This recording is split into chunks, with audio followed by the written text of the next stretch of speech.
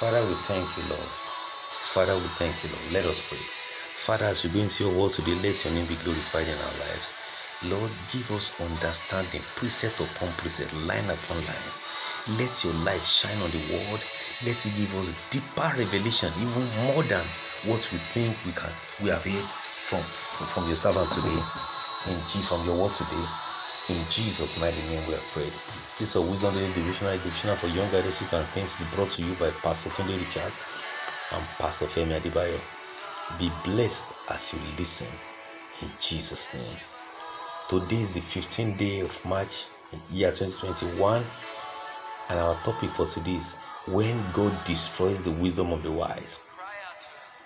When God destroys the wisdom of the wise.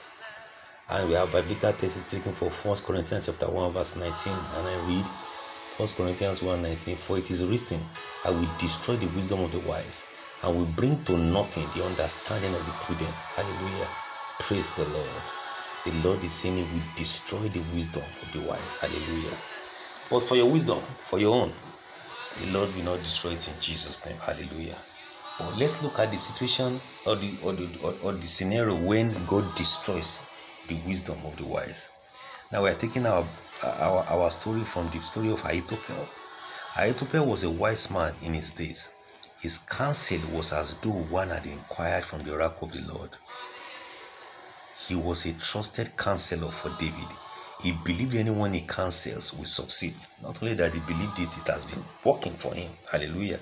He attributed the stability of David's kingdom to his wise counsel. Gradually, he grew discontented with David and conspired with Absalom to oust David from the throne.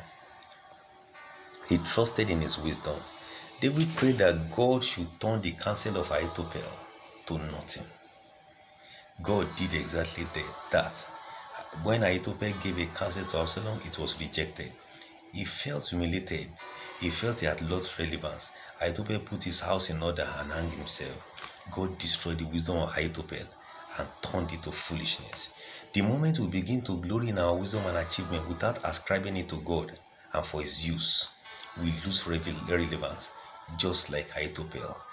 That is some of the reasons why God destroys the wisdom of the wise. King Solomon was a man of wisdom. People came from far to hear the wisdom of the king. However, he turned against the Lord and began to serve idol. God was angry with him and rained the kingdom from his hand and gave it to his servant. Praise the Lord. He began to see life as vanity upon vanity. We must not glory in our wisdom or ascribe our achievement to our wisdom. Praise the Lord.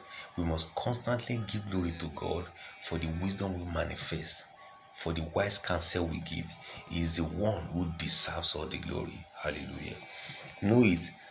When we glory in the wisdom that God has given us, He destroys it and makes us irrelevant. That will not be a testimony in Jesus' name. Praise. Father, thank you for the wisdom you have given me. Thank you for the wisdom you have also given me to give you all the glory consistently and constantly. In Jesus' mighty name we pray. Amen. Bible while here we are reading Hosea chapter 11, Hosea chapter 12, Hosea chapter 13, and Hosea chapter 14. To join our WhatsApp group and other handles, please send the text add me in capitals to 09066482254 or 08025258636. If you have been blessed by today's devotional, please share with friends and loved ones. God bless you. Remain in His grip, and I will be with you again tomorrow. Hallelujah.